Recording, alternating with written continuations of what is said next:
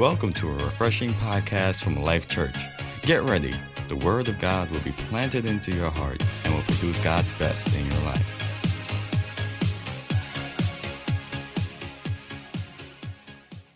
Praise God. I'm so thankful to be here. You guys are doing an awesome job. I heard you guys doing a little chant there. 1, 2, 3, life. Like y'all mean business. You gonna have life up in Brooklyn up in here. So that is awesome. You have an awesome pastor, awesome man of God, man of integrity. He's a very good friend of mine, and we go way back. One of the couple of Haitian kids from Queens, you know. Where my Haitians at? Are you see up in here? All right.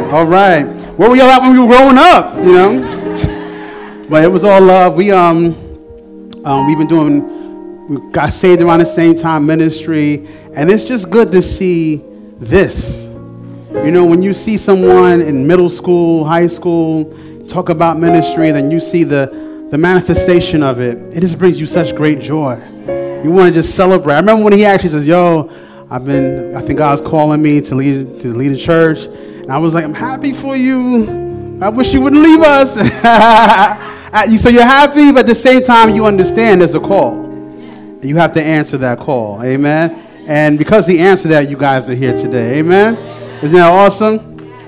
I also want to give big ups to my family. Look at that beautiful family over there. Stand up, guys. My wife, Omatayo Noisette. My daughter, she's holding Micah. My son, Judah. My other daughter, Zoe. She's all bashful. She's beautiful. 2 front teeth we're out like this past week. All right, so let's give them a hand, guys. This is awesome.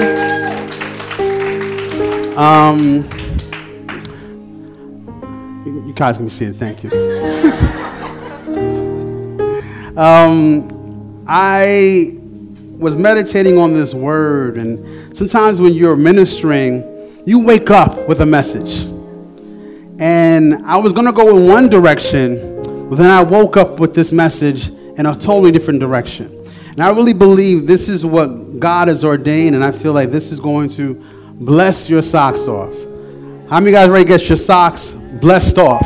Amen? I'm so excited about the Word of God and what He has prepared for this day. I want to start off by saying this. You're not normal. You're not basic. You're not average. You're not happenstance.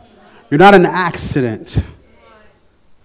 You were born for such a time as this. You are the embodiment of greatness. You the express heaven purpose in this time and this hour. You know, you weren't conceived 25, 35, 40 years ago. You were conceived in the mind of God. Before there was a mountain, before there was a tree, before there were oceans, before there were rivers, you were on the mind of God. And you were conceived then, not conceived years ago. And let me tell you something. When God conceived of you, He conceived of greatness. He conceived of power. He conceived of glory. He conceived of great power and glory and might in this day and age. You weren't popped out randomly. Amen? God said, you know what? I have this conception in my mind, but I have to inject it. I have to make sure that it lands at a certain period of time. You were covered up in eternity, and they got cracked open and planted you here at this specific time for a specific reason. You weren't designed to be average. You weren't designed to be just a by and by, just you live and then you die and then that's it. You weren't designed to stay in a cubicle 9 to 5 every single day of your life, and all you have is retirement, a 403k, 401k, no matter what it may be, and then that's it. Amen? You were designed for something more and greater than that. I do ministry, but I also work. But I know it's just an ends to a means. I know this is not my life, right? I know I have to pay a mortgage, right? I have to pay this. I have to pay bills. But I know this isn't it. I know this is not legacy. I know this is not my mission and purpose in life. You have to understand you may be working somewhere else, but keep in mind, keep focused. What is your mission and plan for life? What mark are you going to leave? What legacy is coming after you? That's what should be on your mind. Amen? And God has called each and every one of us here to be champions. Someone say, I'm a champion. Someone say, the champ is here. The champ is here. Amen. Who's the champ? You're the champ. Amen. You have arrived. Hallelujah. And you are the champ. I'm going to tell you something. Though you may not feel like it, you say, Pastor Jacques, you know what? I'm timid. I'm shy. I'm not that guy. I like to lay low. You know, it's not me. I'm going to tell you, you're a champion anyway. That's in your DNA. You can't even deny that. That's in the fabric of your being. It's coursing through your veins. You can't control it. You are a champion, whether you like it or not. It's already been decided before you were born, before you were gifted. You are going to be a champion here and now. Nothing's going to stand before you. No obstacle you cannot overcome because you are a champion. You are the living champion. You serve a champion. You serve a heavyweight champion. Hallelujah, of the universe. No one can hold them back. Therefore, they can't hold you back. Amen? That's who you are. You know what? I think time and time again, we get too well acquainted and too familiar with who we were. You know what, I'm that kind of person. I don't like to be around people. You know, I'm to myself. You know what, I like to lay low, go to church, and I'm out. That's just who I am. I've always been like that. But is that really you?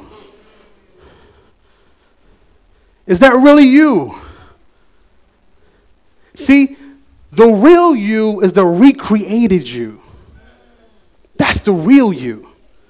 Amen? That's who you really are. That's who God sees. When Gideon was like, yo, we're the least. We're weak. He said, no, you're a mighty man of valor.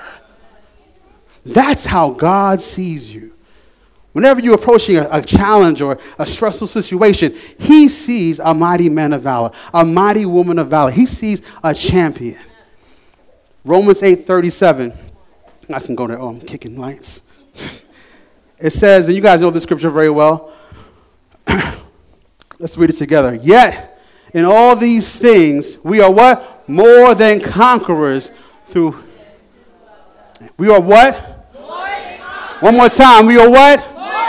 Okay. Now, what I used to always wonder is, why more than conquerors? Why not just conquerors? What is the difference between me being a conqueror and I'm more than conquered you? Right? I got the flag, I planted it, I conquered you. What more can I do to conquer you than taking what you have? But God took it to a whole nother level. He says, you know what? You're not just a conqueror. And that term also means champion. Not just a champion, you're more than that. You surpassed that. You're beyond just conquering. You're beyond just a champion. You're bigger. You're greater than that. I said, God, what does that mean? What it means is this. Not only do you crush the competition. Someone say, I crush. Me and my kids, we play games, and I don't always let them win. I'm not that kind of parent. I'm just saying. You know what I'm saying? I'm just saying. I'm just the kind of guy, you know. You got to really beat me. You got to really beat Dad. You can't just, you know. And they know that. They're like, all right. Sometimes they little cry a little bit. But hey, you know what? They're going to learn. They're going to learn. But I said, yo, when you play this game, you know, you're going to crush, right? You're going to really dominate, right? Yeah. What do noises do? We dominate. We crush, right? Yeah. So you better crush in this thing. That's the mindset you need to have. When you have surpassing, when you're more than a conqueror, look at the life of Jesus. Turn to me to Colossians chapter 2, verse 15. When you look at Jesus, he's the perfect model of being more than a conqueror. Colossians chapter 2, verse 14 to 15. And he broke it down like this, right? I'm just going to read it. And he says, through the cross, hallelujah, through the cross, he, Jesus, is it there? All right, so I won't even try to quote it then. Having wiped out the handwriting of requirements that was against us, which was contrary to us, he had taken it out of the way, having nailed it to the cross. Next verse. Oh, thank you for that. I'm doing all of this. I feel my help coming on. Praise God. Right there, Pastor John. All right, having disarmed principalities and powers, he made a spectacle of them, triumphing over them in it. So when Jesus was nailed to the cross, what did he do? Not only did he disarm the principalities and powers, what else did he do? He made a spectacle of them, triumphing over them. He didn't say, you know what, I'm going to disarm you. I'm going to defeat you. I'm going to embarrass you. I'm going to publicly shame you. I want you to know that I'm not just going to put my feet on your neck. I'm going to embarrass you before all to serve notice that I reign and that you can't touch me. That's the kind of power you have. Turn to the Message Bible. I love it in the Message version because it really, really, really brings it out. See, Jesus didn't just win. He doesn't just want you to win. He wants you to send a message out there to every heavenly, earthly body that you are a force to be reckoned with in this day and age. Amen? And he does that just through the simple act of being nailed to the cross. Well, it wasn't simple for him. But because we have faith and believe in what he did to the cross, we have that as well. We have that power as well. Amen?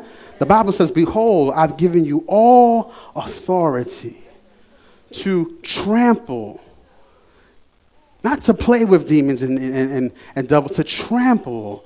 They're beneath you. Right? And the Bible says this, it says, and nothing shall by any means hurt you. Another version says, no one will lay a hand on you. Woo. That's red letters right there. Luke 10:19. That's Jesus saying that. He promised you nothing is going to touch you. We allow too many things to touch us and hurt us. But he promised us that shouldn't happen. Yeah. Amen? We got to take Jesus to the bank on these things. Jesus, you said it and you meant it. It wasn't a suggestion. It wasn't just like a hypothesis or this is something that sounds nice. This is eternal truth that we can believe, that we can hold on to. Amen? In the Message Bible, it says that he actually had, he stripped the enemy from all power. And then he had them march naked in the streets. Woo! Jesus wasn't playing, man. You got that? There we go. He stripped all the spiritual tyrants in the universe of their sham authority at the cross and marched them. So I'm going to march you through the streets and you're going to be naked and embarrassed because of what I just did on the cross. Woo! Jesus meant business, man. Yo, I like that wasn't too nice, Jesus, but he's like, yo, I'm going to embarrass you. I want you to know you can't mess with me. Not only that, you're no match for me. That's what it really means. You're more than a conqueror. You say that, you know what? You're not even on my weight class. You're not even on my level.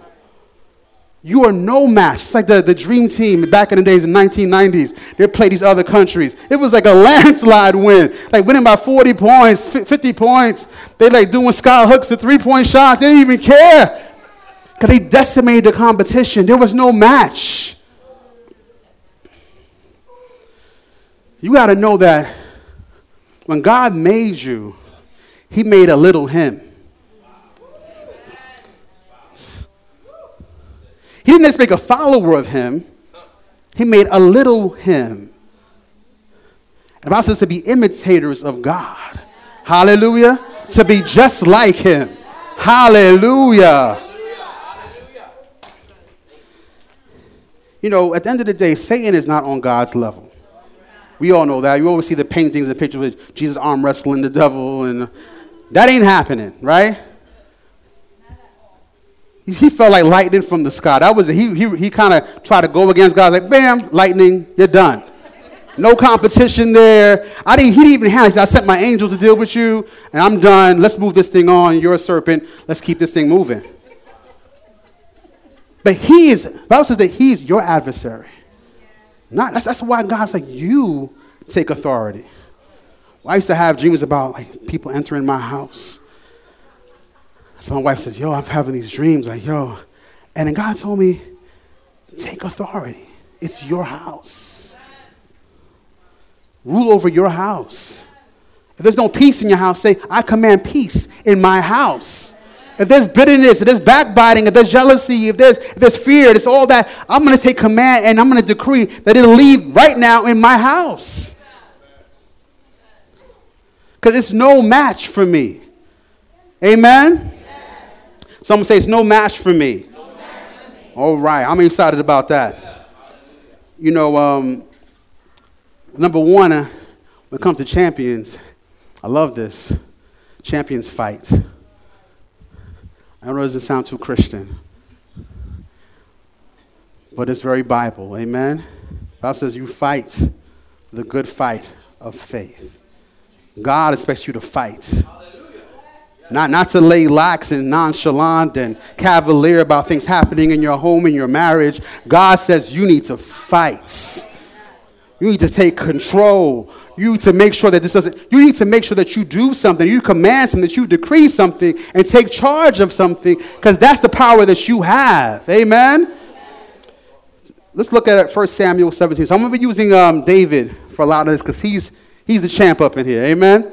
And we see a great example of him in 1 Samuel chapter 31, 1 Samuel chapter 17, 31 to 32.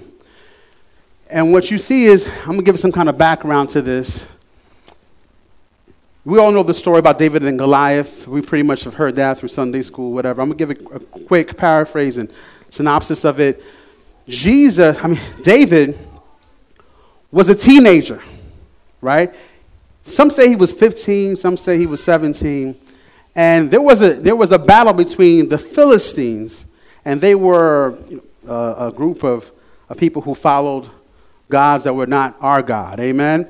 And there was a battle against the children of Israel and Saul. So this battle is about to commence. And then a giant named Goliath, who's like about 9 feet tall, let's say 9 feet tall, 9 inches, says, you know what? Pick your best man, and I will fight him. If I lose, we'll serve you. If you lose, you'll serve us. Right? So this is all happening. And for 40 days and 40 nights, he taunts them. And no one steps up to the challenge. Thank you.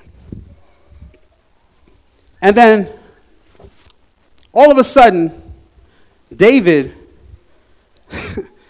like an annoying little brother, comes into the scene and sees his older brothers who are part of the armies. And then his father says, yo, give your brother some cheese and some bread, right? Give him some grain. They need it for the army. So then he goes there to do that. But then he overhears that there is this uncircumcised giant that is speaking against the armies of God. Amen. Hallelujah. It's a David right there. Amen. All right. Now, the reason why I want to bring this up is the fact that David was there one day, that one time, and then he heard there was opposition. And that one day, this is what he says. It says, now when the words which David spoke were heard, they reported them to Saul, and he sent for him. Next verse. Then David said to Saul, let no man's heart fail because of him. This is because of the giant. I don't want you guys to be worried, although you're like twice my age. Though you're grown men in an army, and I'm just some shepherd boy, I want to do this for you old men who are afraid of Goliath, right? Your servant will go and fight with this Philistine. The reason I bring this up, David, the same moment that he hears about opposition, he addresses it. The same moment he hears there's a giant, he goes against it. He doesn't wait 40 days, 40 nights like these other guys. The Bible says that they were greatly fearful. Even the king Saul was dreadfully fearful. But the first moment he hears the opposition, he runs after it. And that's what a champion does. Doesn't avoid, doesn't neglect, doesn't run away, doesn't move back. He moves forward and goes, where's this Philistine at? All right, I want to fight him. I know I'm 15 years old, but I want to fight him. I'm going to tell you something. David was a fighter. 15-year-old boy, keeping the sheep. The Bible says that lions and bears, oh my, right? Lions and bears, he fought them to save and protect the sheep. And the scriptures, I like how the scriptures show it because it says that he would grab the lion by the mane and strike it. He wasn't shooting arrows from afar like, okay, let me get this guy. This is a teenager. So he was used to fighting. He was used to going against opposition. So he's like, this is another day. He says, you know what? The Lord delivered me out of the paw of the lion and the bear. This giant's going to be the same just as they are. Why? Because he's used to fighting. And I'm telling you today, get used to fighting. Get used to coming against opposition. The first that you hear of it, don't avoid it. Don't neglect it. Don't say, you know what, I'll take care of that in 40 days. I'll sleep on it. No, go against it. Pray against it. Declare against it. Move against it. Lay hands on it. Do something about it. That's what David did. Amen? You know, when I was, grew up, as you know, Jamaica, Queens. No name Queens people in here? All right, there we go. Both sides, all right. Center is all Brooklyn, okay. And, you know, me and Pastor Ernst, we didn't grow up in the nicest neighborhood, right? And in that day, in the late 80s and 90s, I'm telling you, it was drugs. You know, I had a crack house across the street from me. You know, we had, you know, what they call posses back then and crews and all this stuff happening. And it's funny because my son would say, oh, there's a bully in school. I'm like, really? Really? You got a bully? You want to know what a bully is? Kids who have scars on their faces at 12, you know, spent some time in Spofford, you know, got tattoos at 10. You know, it's like dating teachers. That's what we were like, selling drugs between classes and staircases. A lot of things happen in the staircases. All this stuff happening. And one thing about us, I remember we talked about this. We says, almost every day we had to fight. You come in, the bell rings. Someone's like, oh, what's up? It's like always someone slapboxing you, trying to wrestle with you. I was like, I'm just trying to get my back bag off. Can I just go to my locker without someone harassing me? And say, man, what's up, beef? And it's all this every single day. Remember that? I mean, come on. Beef, y'all know you got beef? I'm bringing it back for a lot of you heads right here. Yo, I got beef. So everyone has to come with you. I got beef. Everyone has to come and help you, right? And that was our life in middle school. Like that's what we went into. And we had to have that spirit of fighting back. And I tell my kids, I says, have that spirit of fighting back. I know turn the other cheek, and I believe in turn the other cheek, right? But when you're in school and someone's bullying you, I don't want my kids want to commit suicide because they keep turning the other cheek. So you got to stand up against these dudes, right? And the same for us. We had to do that. So it was in me to always, to not to be combative, but to defend. Have that New York edge and that New York swag and you know what, I'm not going out like that. You know, that was in me. So to this day, it's still kind of there. You know what I'm saying? I moved to Long Island, Suffolk, Long Island, and pretty far out there recently in Medford. And it's funny, when you move somewhere, you notice how New York you really are. And I was like, man, this stuff is really in me. And I'm like, you see people smiling a lot. You're like, what's that behind that smile? You know, you're not very trusted. You're like, I got a fruit basket, but what's in the fruit basket? Like, what's in there? I don't, it's that New York. It's like, nah, I don't trust that. We're not very trusting people. It's sad, but it's true. So I have a neighbor of mine who's very cool, a very nice guy, he's always helpful. And, one day I'm coming from Brooklyn, driving home, and I see him, I say hi, and then he's like, hey, what's going on? And I'm, when got my minivan, and I'm helping to take the kids out, they're half asleep. And then all of a sudden, as I saw him at his house, right? I said hi, and I kind of kept it moving. And I'm getting my kids out, and all of a sudden, as I'm coming out, he's like right there. Hey, Jacques, how's it going? And I'm like, how's it going, neighbor? I'm like, dude, why are you right here, though? Why are you right here? And I'm telling you, the New York in me is like, you were about to catch it, Jeff. You were about to catch one. These hands are about to be laid on you. I'm digging my kids out. And it was dark, too. I'm like, I was like, yo, nah, you can't do that. You can't. I wasn't ready for that. I was like, I still got this in me, so I gotta, and in ways it's helpful too. But it's that fighter that is in me that should be in you. Amen. And I'm not talking about fighting the flesh here. We don't war against flesh and blood, but always fighting it and warring against. When you see that your wife hasn't talked to you for a few weeks, you got to war, got to come against that, right? When you see your kids are just on Roblox all day and don't have conversations for you, you got to come against and say something. And I'll be like, okay, it's just happening, right? You got to always fight, always contend, always.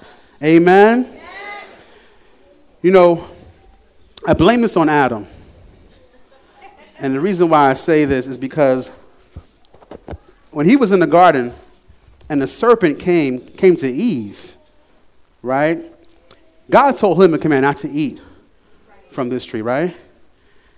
And a serpent comes talking to Eve, and he's talking to Eve right in front of his face. He deceives Eve right in front of his face. And then he just like, all right, here's the fruit. Let's go ahead and do this thing. And it was his nonchalant, cavalier attitude. How do you let a serpent talk to your wife? Let some devil deceive your wife right in front of my face? What? Nah, that can't happen. That cannot happen. No. Why didn't you say something, Adam?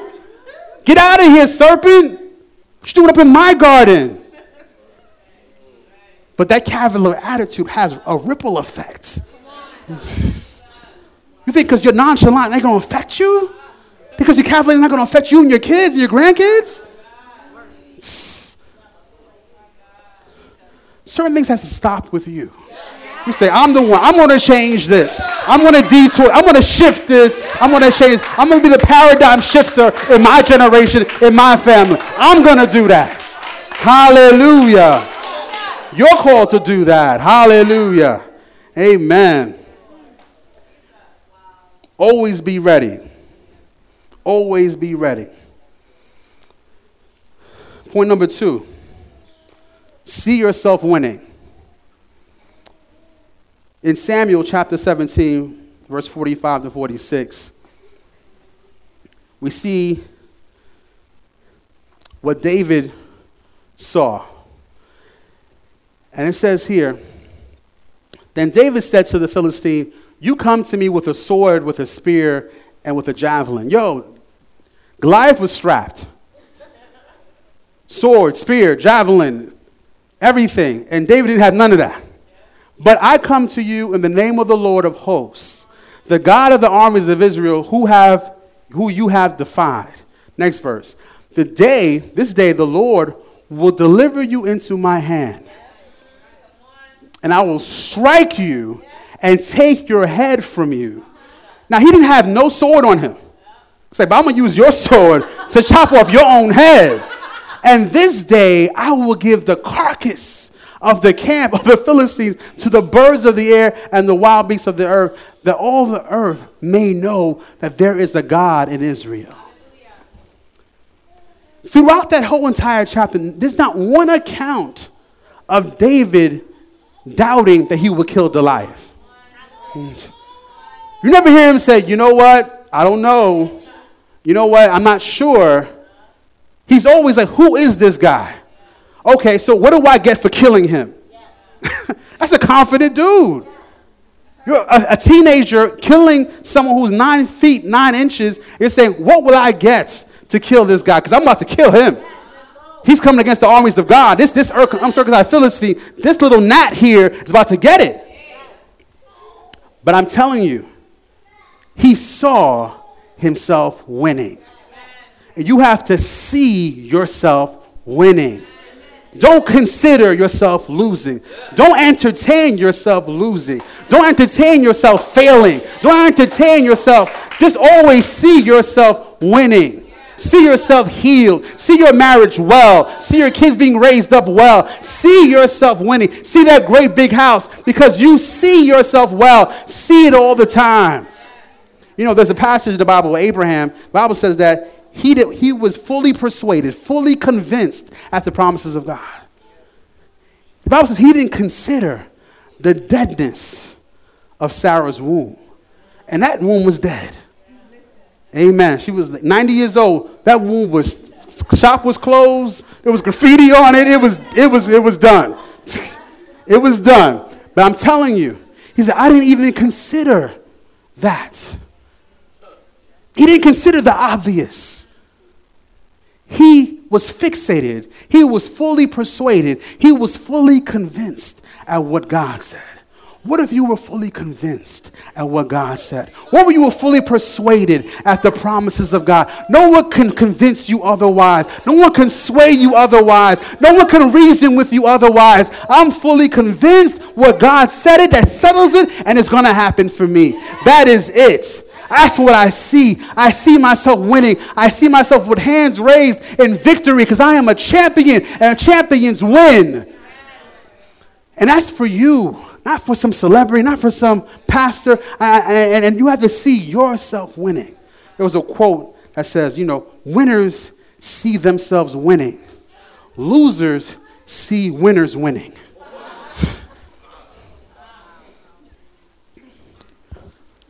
We're okay when Joel Osteen is doing big. We're like, oh, that's great. That's of course, that's awesome.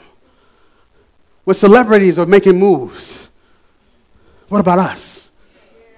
What about us? God didn't call us.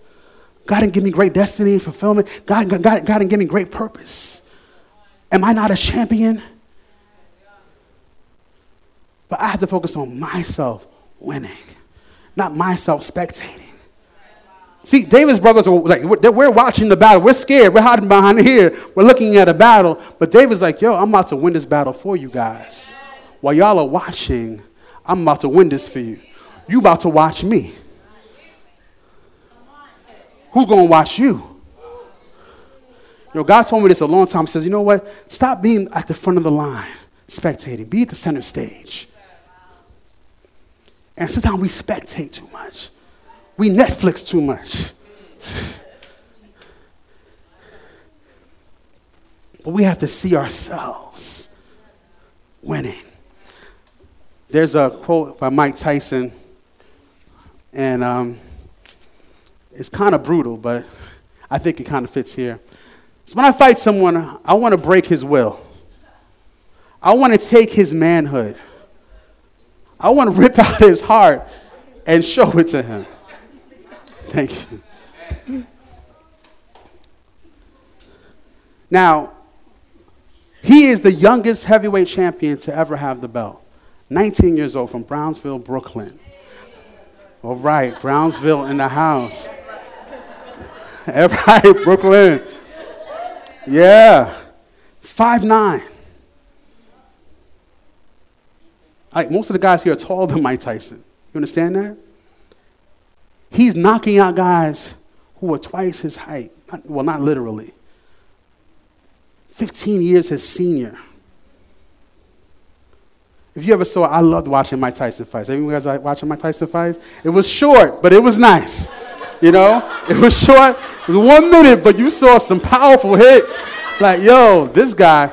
And what you always saw, I love Mike Tyson. Simple, black shorts, Nothing too fancy. No frills, no nothing. Black sneakers. Go around the ring like this. Just like this. Did that neck twitch thing. It was like it's on. You see the other guy just doing all this bouncing. You know. He's just like, just staring at you. And you know, he's thinking that. I'm about to strip this man of his manhood. I'm about to destroy this dude. That's how he went into the ring thinking. That's how he won. That's how he would knock dudes out. 19 technical knockouts, most of them in the first or second round. 17 of those. Because he didn't go into the ring half-heartedly. He didn't go to the ring thinking, maybe I should consider if I don't win this one, if I have this money saved up. He didn't consider none of that. He said, I'm about to knock this guy out. And then he has the name Iron Mike Tyson to this day, right? Because he is a champion. He knew how to think before he got into that ring. We have to know how to think, how to see ourselves before we enter the ring. Amen? Don't let the devil take your lunch. Like, you know what? This ain't going to happen. I'm going to win this. Amen? Amen? Lastly, don't quit. 1 Samuel 17, 39 to 40.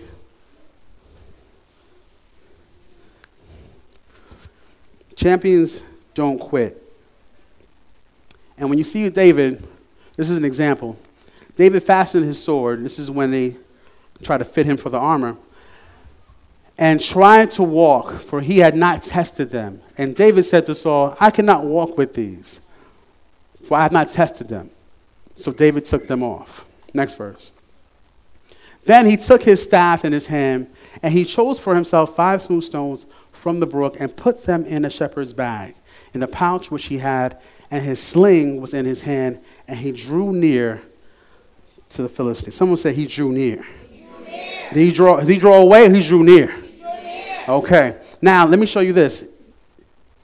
He was fitted with the armor, Saul's, and it didn't work for him. Now, I'm going to tell you, many times in life, when things don't really work out for us, many times we give up. He could have been like, yo, I stepped up to the plate, but you don't have my right size. So mark me down on record for I at least tried to do this. I attempted to kill while all you guys were scared. And that could have been noted. Hey, at least he stepped up. But hey, you didn't have the right armor for him. But he didn't do that. He didn't give excuses for not completing the job. He was focused on finishing. He says, all right, this don't work out. I got to do something. All right, I'm going to get these stones real quick. I'm going to get the slingshot, and I'm going to kill him with that. He took what was in his hands. He wasn't making an excuse for what he didn't have. So often we say, you know what? They have a better edge on life. They have more than I do, so I can't do this. They have the perfect this. They have the perfect that. I don't have that, so I can't work with what I have. But you can't give up on that. You cannot quit on that.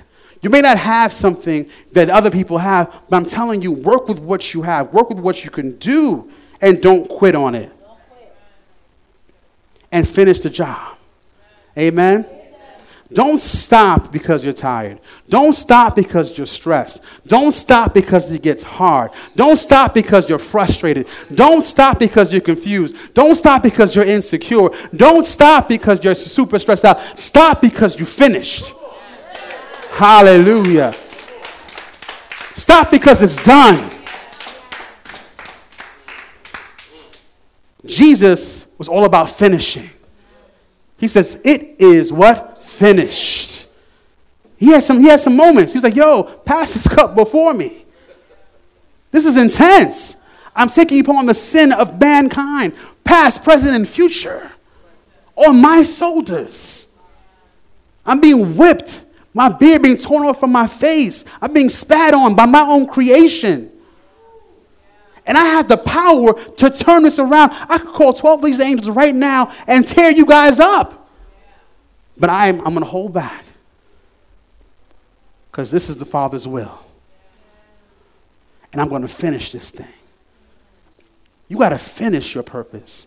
You got to finish your destiny. You got to finish your future. You got to finish it, complete it, and don't quit out on it. I was, this is, how many parents we got up in here? All right. Let me tell y'all something. Now, a lot of people, before you have kids, people tell you, yo, do it now, because when you have kids, you can't do a lot of things. And many times we can buy into that lie and say, you know what? It's too much for me. I can't do it. And I'm telling you something. I have 3 of my own, and I work, and I was feeling like, yo, this is hard. I got to preach. I got to write. I got to do all this and that. But God gave me the grace to do it. Mm. Kids shouldn't pause you. They should push you. You don't stop because you have kids. You do it because you have kids. You want to let them see what you can do. You want to let them see what God can do through you. You keep pushing. You keep pushing. You keep plugging. You keep moving. Hallelujah. Toni Morrison just recently passed away, wrote many, many books.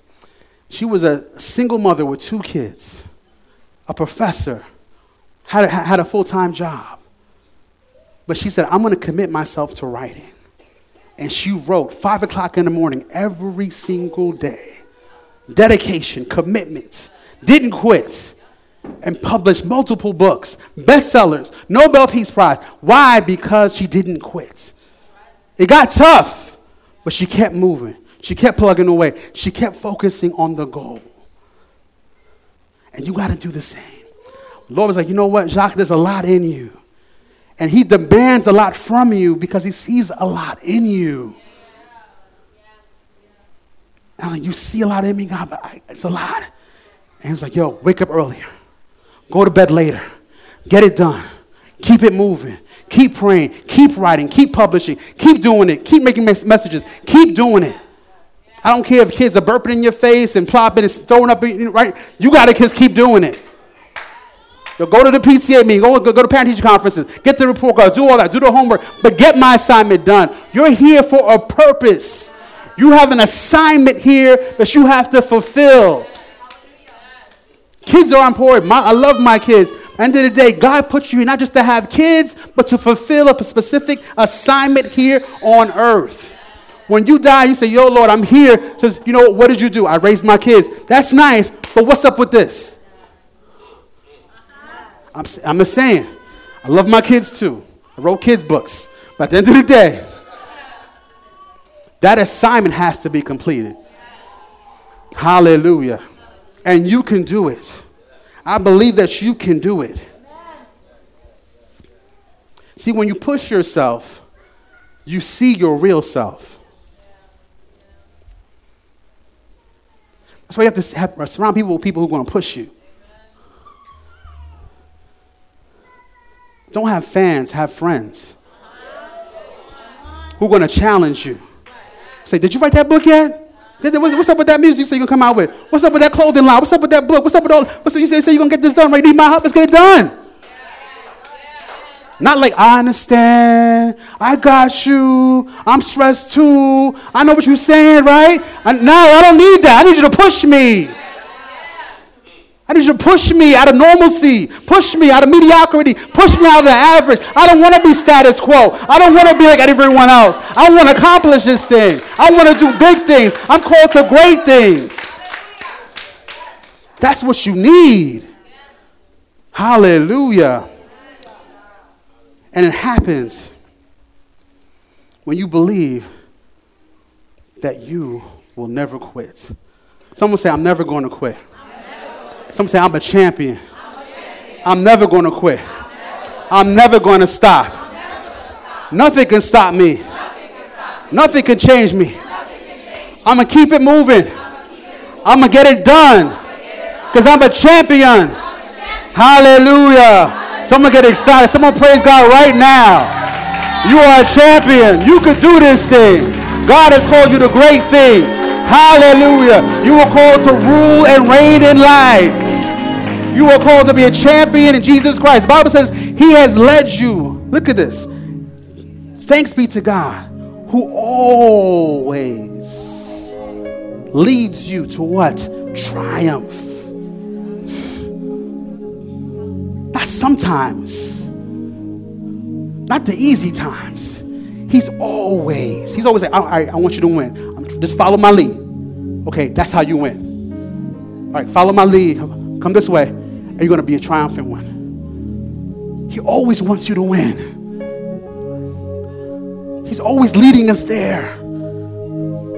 Because how he sees you. He sees you as a champion. He sees you victorious.